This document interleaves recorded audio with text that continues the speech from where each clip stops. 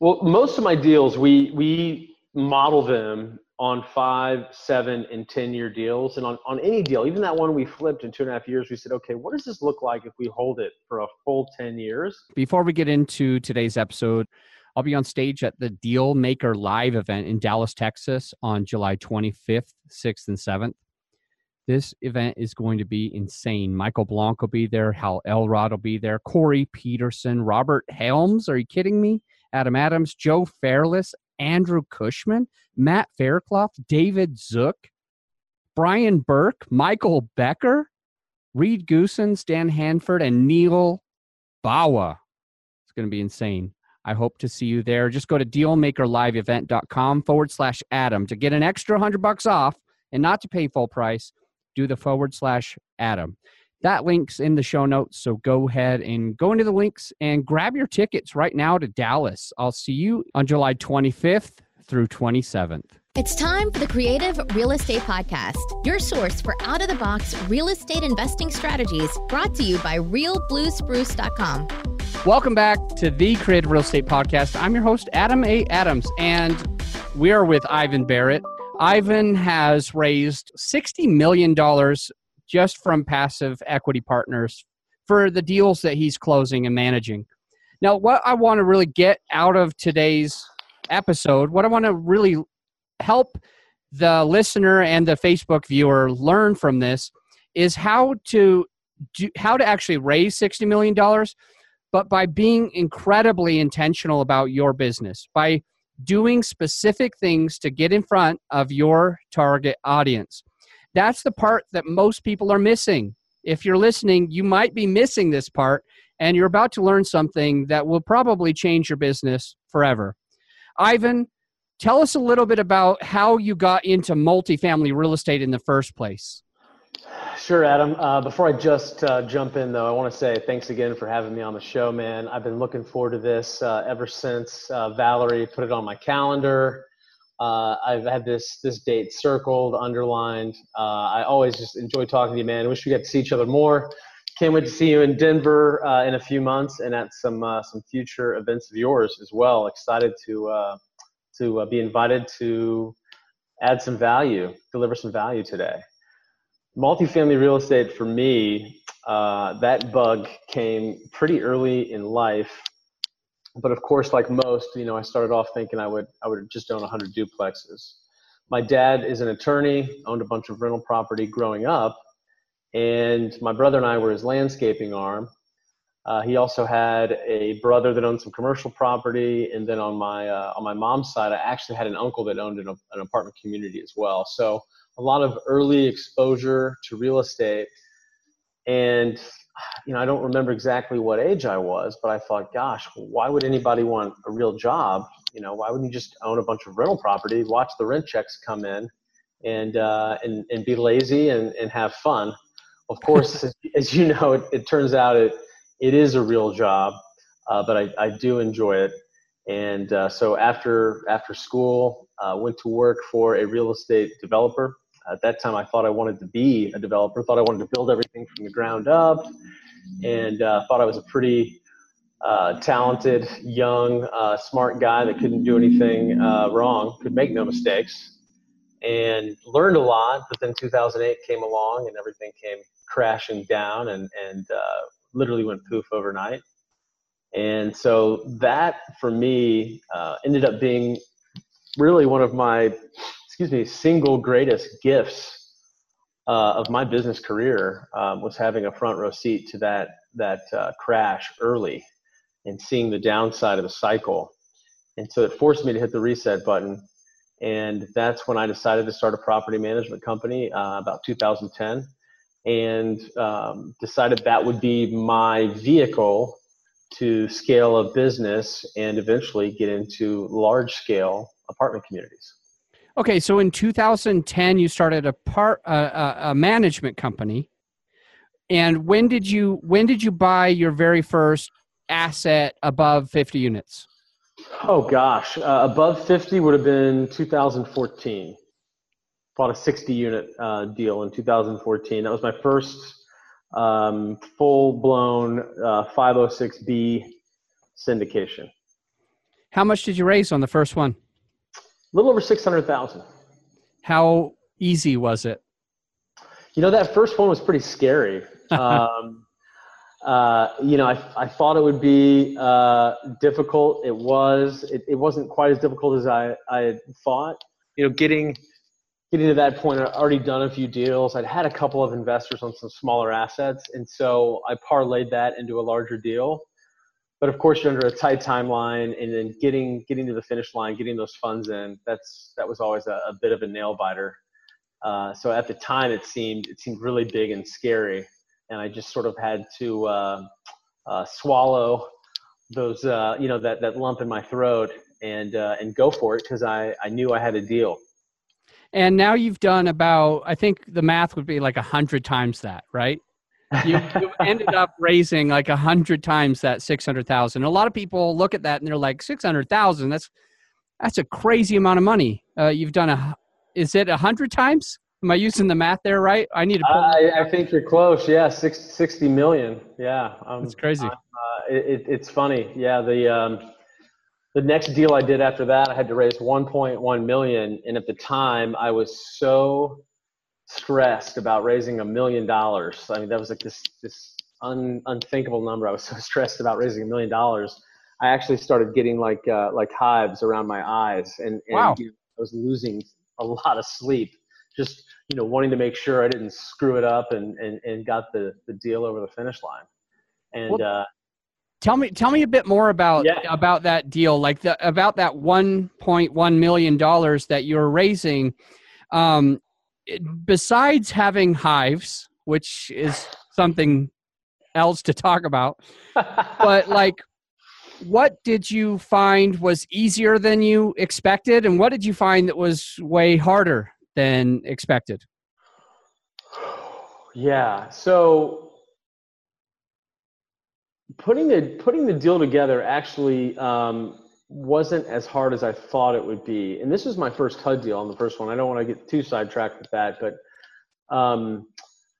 getting through that maze and getting all the financing on the debt side and the due diligence and everything, that was pretty much as expected. And what made the capital raise a little bit easier is that we ended up having more people that wanted to be in that first raise of 600 and change that ended up not getting in. And so I would have these conversations a couple of weeks later, and folks would say, "Oh, what do you mean I can't invest?" And that was kind of a shock to them. Like, "Oh no, we raised the money, we're closed." And so those individuals were very eager to do the next deal with me once they realized that I did have more eggs in my basket than I needed. So that definitely helped. A great story. So one of my first partners, he's a partner in that $1 million deal. He went around town to everybody under the sun talking about real estate and wanting to invest and asking questions, meeting with lots of people. And most other guys I know that thought that he might be an investor said, "Oh, forget that guy. He's just spinning my wheels. It's not worth it. It's not going anywhere." That actually was a 3-year conversation to get him to invest with me. That's how long it took to get his confidence, because I didn't stop following up. Pleasantly, I certainly didn't hound the guy, but I didn't stop staying in front of him, showing him what we were doing, why we're doing it, working to be as transparent as I could. And that gentleman still invests with me today. He's actually a KP in a lot of my deals now. And I could call him up today, tell him I had a deal, wire me $500,000, and he would do it without any questions asked. That's awesome. It was very gratifying. Yeah.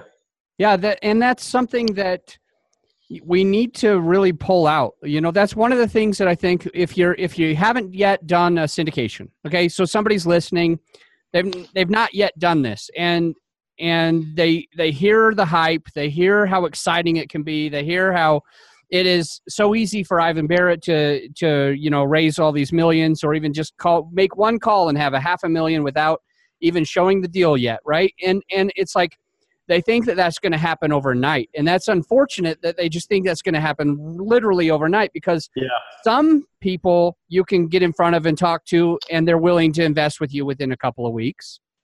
But many people, and usually your biggest investors, want to vet you and follow you and watch you, because they have the amount of money that they have, not by accident, but by, again, being intentional, by like really spending the time to understand a market, understand a person, an operator, and understand a business plan or a property inside and out.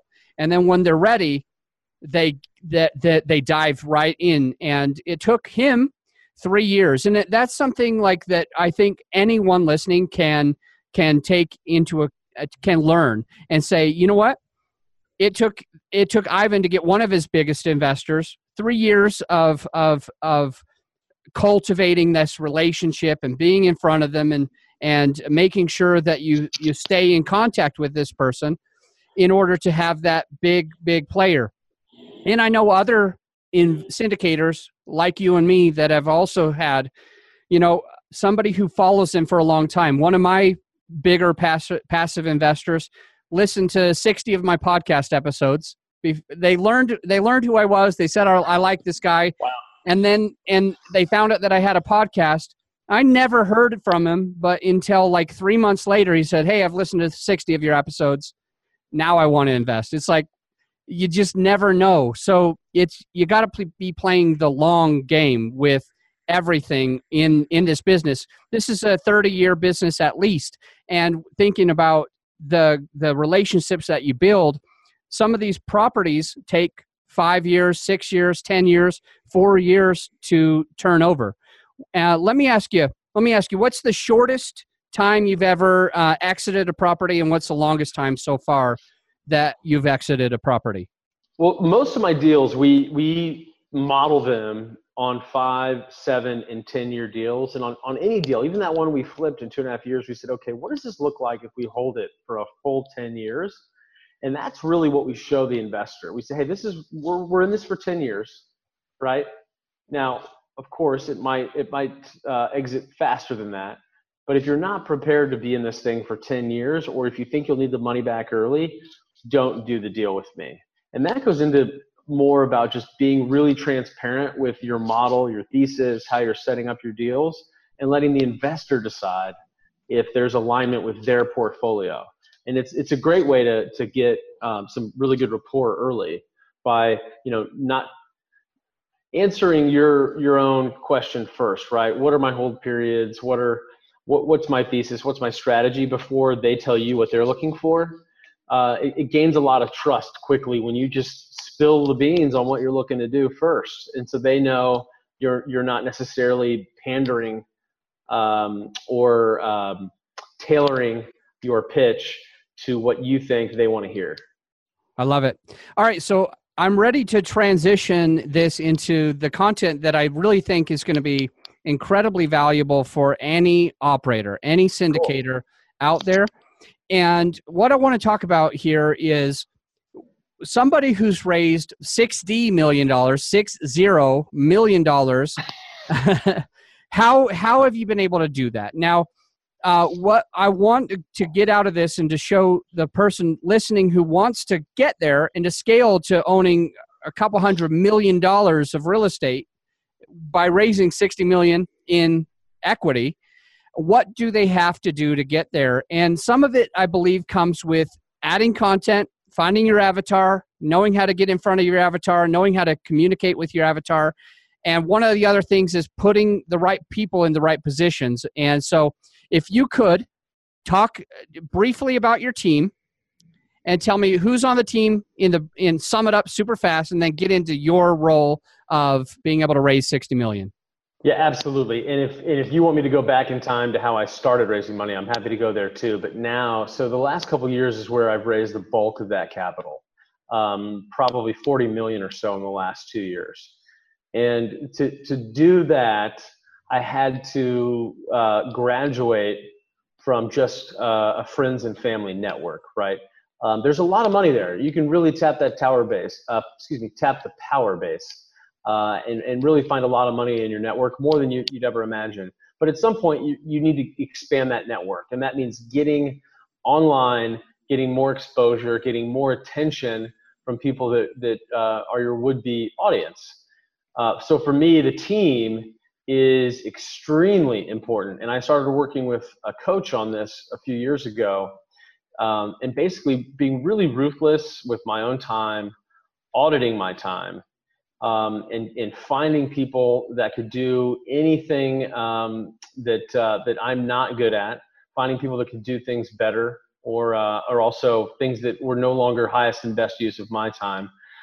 So one of the biggest movers for me was I partnered with a gentleman named Adam. I'm sure that's no coincidence. It's a talented group of individuals. A different Adam, by the way. A different Adam. Different Adam. His name is Adam Aritz. He's also an Indy native. And he is the operating partner now for our company.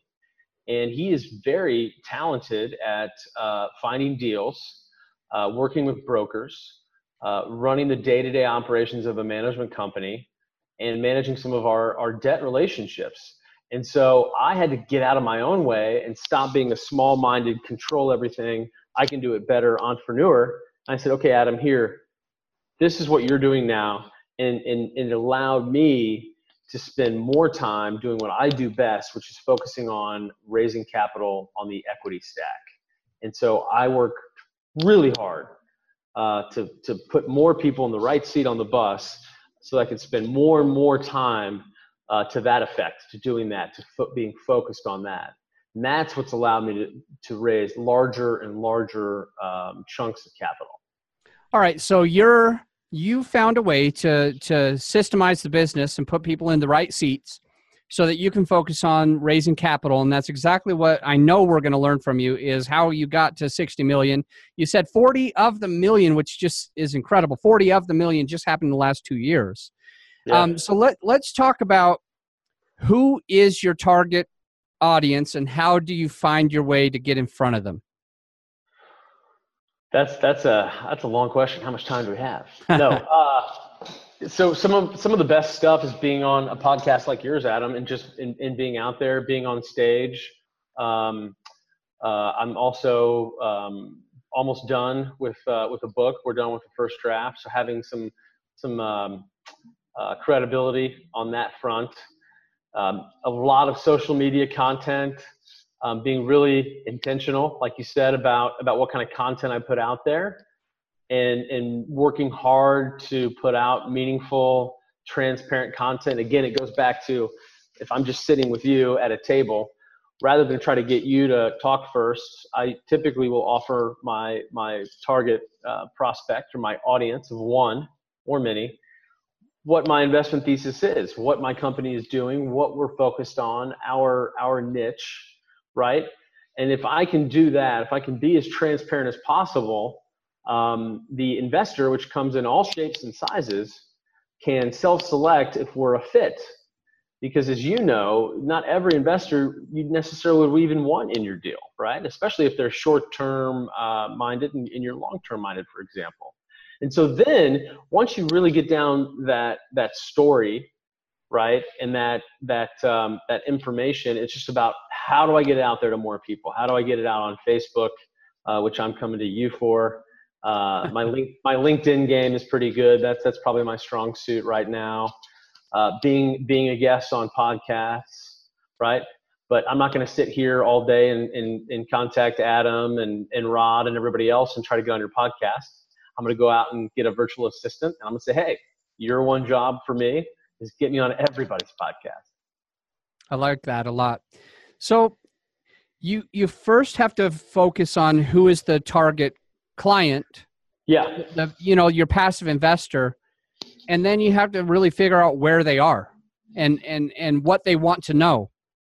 So I feel like we've skipped a lot of that. I feel like we know that you're able to talk to people in person and vet them out and see if they are.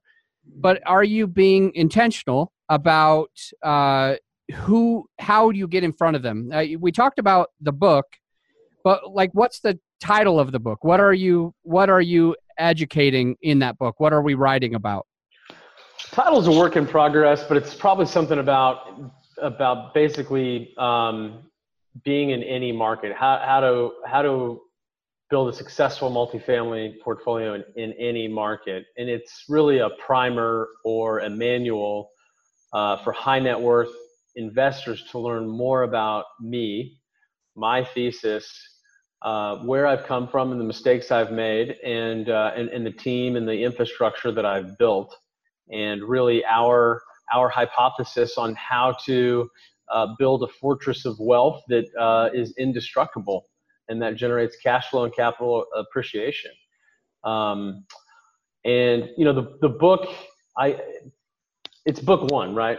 So do I expect book one to be a bestseller? No, but it's part of the credibility piece, and I hope people read it. I put a lot of hard work into it, and I hope for that new client or two that would like to read a book before actually speaking with me, they can do that. And then we spent a lot of time on ivanbarretteducation.com, which is an extension of the book, and that is where high net worth individuals can go and do the same thing. Learn about me, learn about syndication, how it works, typical fee structure, what goes into what a good deal looks like. So even if they never approach me about doing a deal, they'll leave that site being hopefully a more educated investor than when they got there. And if I do that right, then I know there's going to be a payoff down the road. How it actually comes back to me is always the fun mystery. But every time that I am open and authentic and transparent and deliver value to others, it comes back with more X on it than what I put out there. That's awesome. So tell me more about ivanbarretteducation.com. Did I say it right? ivanbarretteducation.com, or did I miss a word? Oh no, you got it. Okay, it's a long one. It's a long one. The good news is if you Google me, you can find all that stuff because it's a unique spelling, unique name. But the sole purpose of Ivan Barrett Education for us was to provide a platform as we grow our audience, and as I no longer have an efficient use or ability to sit with people one-on-one and explain what we do. Now we've got a repository of videos and more content to come where folks can search and learn at their leisure, either one. Either one. I think about us, who we are, our culture, and our investment thesis. I love it. Hey, we have an audience question that came in. Sweet. We're Facebook Live still, right? Yeah, we are Facebook Live. And what's up, Facebook? Ashley Hernandez wants to know, Ivan, what advice would you give someone such as Ashley herself that is in the beginning phases of starting a property management business? You've started your own property management business years and years ago in 2010. What advice would you give somebody else who's trying to get into that right now? Yeah, my top advice is, I'm sure you're doing a lot on your own. I know I did. I wish I'd hired people faster. I would have I would have hired a couple of virtual assistants to help with scheduling and marketing and returning resident inquiries. I would have hired a full-time admin faster, and I would have started hiring assistant property managers until I can afford a full-time property manager. It depends a little bit if you're starting in 1 to 4 family or if you're going right into multifamily. I think 1 to 4 family is a great place to start and learn and just grow your track record. Ashley, I applaud you for doing it because most people won't. And my other 2 words, don't quit. It can get really tough at times and hard, and sometimes it doesn't seem like there's a payoff. But what you've got is the possibility of building this really solid foundation of reoccurring revenue, which allows you to continue to build a really strong team around you, and then allows you to focus on your business superpower. It's definitely the path less taken going into property management, but I'm super excited for you. And I hope you stick with it. And I hope you don't have to learn a few mistakes I did along the way by hiring sooner. And just put your head down and knuckle down. And again, I can't say this enough. Just don't quit. So Ivan, when you started your business, it feels like what you're saying is one of the mistakes that you made with your property management business 10 years ago is that you ended up trying to keep too much of it for yourself and you didn't hire out fast enough? Yeah. Okay. Yeah, it's that typical solopreneur start where I'm doing everything myself and nobody can do it better than me, and I had issues giving some of that up. And so there was a long time where I think I got up to 70 units before I had any help. And even when I had help, it was really hard for me to relinquish certain things. There were weekends where if my phone rang, I mean, my heart rate would go through the roof. And slowly and surely I learned, right, to scale and get the right people around me and grow the company. And man, there were some really hard times, but it made us who we are today. It made me who I am. And again, we've got this rock solid foundation now that this company and the syndication side of the business is built on. Love it. Ashley says, thank you, all in caps, for all the amazing advice. She's been a property manager for 7 years, and she's absolutely ready to switch gears. Nice. So you added a lot of value to her and to the rest of the listeners that are potentially thinking about doing that. I want to find out from you or talk a little bit more about, actually, when you said that you did 20 million in several years by working with your friends and your family.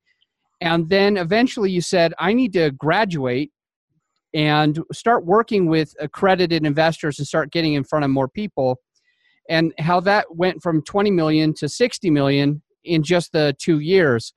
So if you could kind of help us understand when we want to do something similar, how do we take and learn to absolutely get in front of accredited investors and not just friends and family? Sure. Well, I'm lucky in my case, within my own network, a lot of people were qualified as accredited investors. So that's definitely a help. And I would stress that there's a lot of people in your network and people that you know that know others that can help open doors. But in the beginning, it's almost like getting a new sales job, right? So I would get in front of anybody I could to make my pitch, right, and get my reps in. And so my goal was every week I would have 8 encounters, right? I would take somebody out to lunch. Quick note, never ever let anyone buy you lunch when you're doing this. Fight for the check, or coffee or breakfast. And I would just take out people in my network and tell them what I was doing. And then the hard part is saying, hey, who would you ask, or who do you think I should sit with? Not, hey, do you know anybody that would invest with me? No, hey, who should I sit down with next? Who should I talk to? Oh, I don't know anybody. And then, you go back, well, if you did know somebody, who would it be, right? We've all heard that one. And really treating it like like you would any other sales job. So if you haven't had a sales job and you don't have any sales experience, then that's one aspect you really have to work on. Whether you're going to be a capital raiser or a property manager or a deal finder, all those different aspects of the team touch upon sales. It's persuasion. It's getting somebody else to believe in you, to like you, to want to help you. And it's absolutely mission critical to this business. And as you get good at that, it's like working out, right, Adam? The more you do it on a consistent basis, the better you become. Now, maybe you're not going to be a sales samurai like me, one day. But there may come a day when you need to sell me on why I should partner with you and why you should be, my operating partner or my deal finder. And that's absolutely a sales pitch. So any entrepreneur out there that wants to go far in any business, in any space, whether it be syndication or widgets or something else, sales is absolutely top of the mission critical list. And, it's this funny thing. As long as your audience keeps this to themselves, I'm happy to share it. Perfect. Let's do it. You get a few investors, you stay transparent, you treat them well, you do what you're going to say you're going to do, and they're going to tell others. You do the same thing with them. They're going to tell others. Referrals relationship referrals are still my number one source of new equity. I love that. I'm really grateful for you sharing that, and we will absolutely not share that with anyone else. All right, everybody, keep it to yourselves. All right, so here's the next thing that I want to ask you. Well, how many investors do you have on your list right now? Do you have a ton, or do you have just a few like really, really, really strong ones? So I have now somewhere around 120 LPs. I think the average LP slug on a deal is 120,000. Plenty of those investors are just investing 50. Some are investing a lot more, but most are going to be average right in that 120 range. And that continues to grow on every new deal we do. And then my total database of interested maybe investors is probably close to 1,000 names. But really, the real meat of it is those 120 LPs. Then I would say the next column behind them are the various stages of interest in our next project. And for the listener, that's an important data point. And what's really great is that Ivan is right there in the window of every other successful syndicator that I've personally asked that question to. And it's almost exactly 10 to 15% of the people on their total database, about 10% usually, have invested in their deals. So if you want to have a little bit of value right now, you think forward on exactly how much you want to raise, how much you want per person, and then what you want to do is you want to be able to put about 10 to 15 times that amount on your database. So if you want to have 100 people, you want to be in front of 1,000 people and cultivating that list, and you usually have about 10% of them in your deal. A couple of quick things. We're gonna wrap up. We've gotten a ton of value, but I want to point out a few of the things that I learned. Number one, I liked that you said that you get your reps in. I think that's really interesting, and that's something that we can all take from, right? If you're trying to put people on the investor list and help people out and have these conversations, most people think ahead, like, hey, how is that going to happen? But what Ivan said is like, you just got to get the reps in. Like we're talking about working out earlier. Ivan just got done doing a giant mud run. I've been trying to go to CrossFit lately, stuff like that. And you have to exercise your sales. You have to get the reps in. So I really like that. Another piece of advice that you shared was never let anyone else buy you lunch. You have to fight over the check. It's always going to be yours. And then another thing that I really learned from you, and I have not been implementing it, to be honest, but I will start doing it, is who else should I sit with? Who should I sit with next?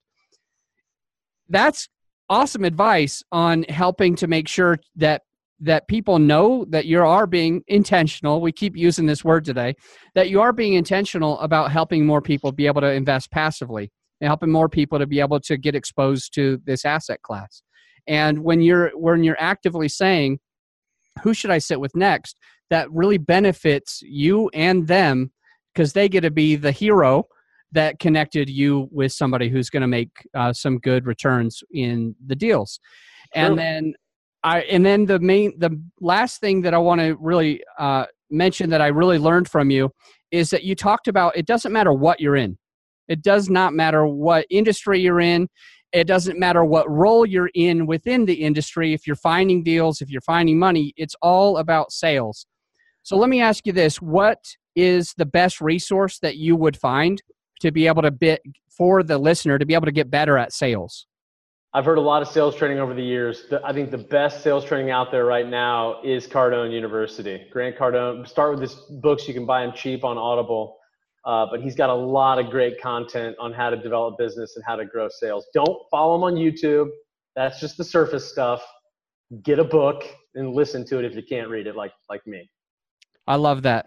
Thank you so much. I really appreciate you coming on. And, if you want to learn a little bit more about the inside of Ivan Barrett's business, like the team that he's built that has made this massively successful $100, $200 million portfolio, then what you need to do is you need to come to the Multifamily Partnership Summit. It's going to be in January. Ivan will be on stage really sharing, opening up, behind the curtain to show how he's been able to be so successful by putting people in the right roles.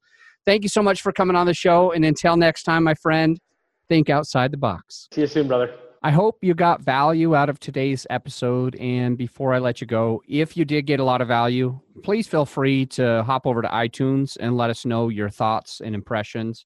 I love it when I get 5-star ratings and reviews from our listeners.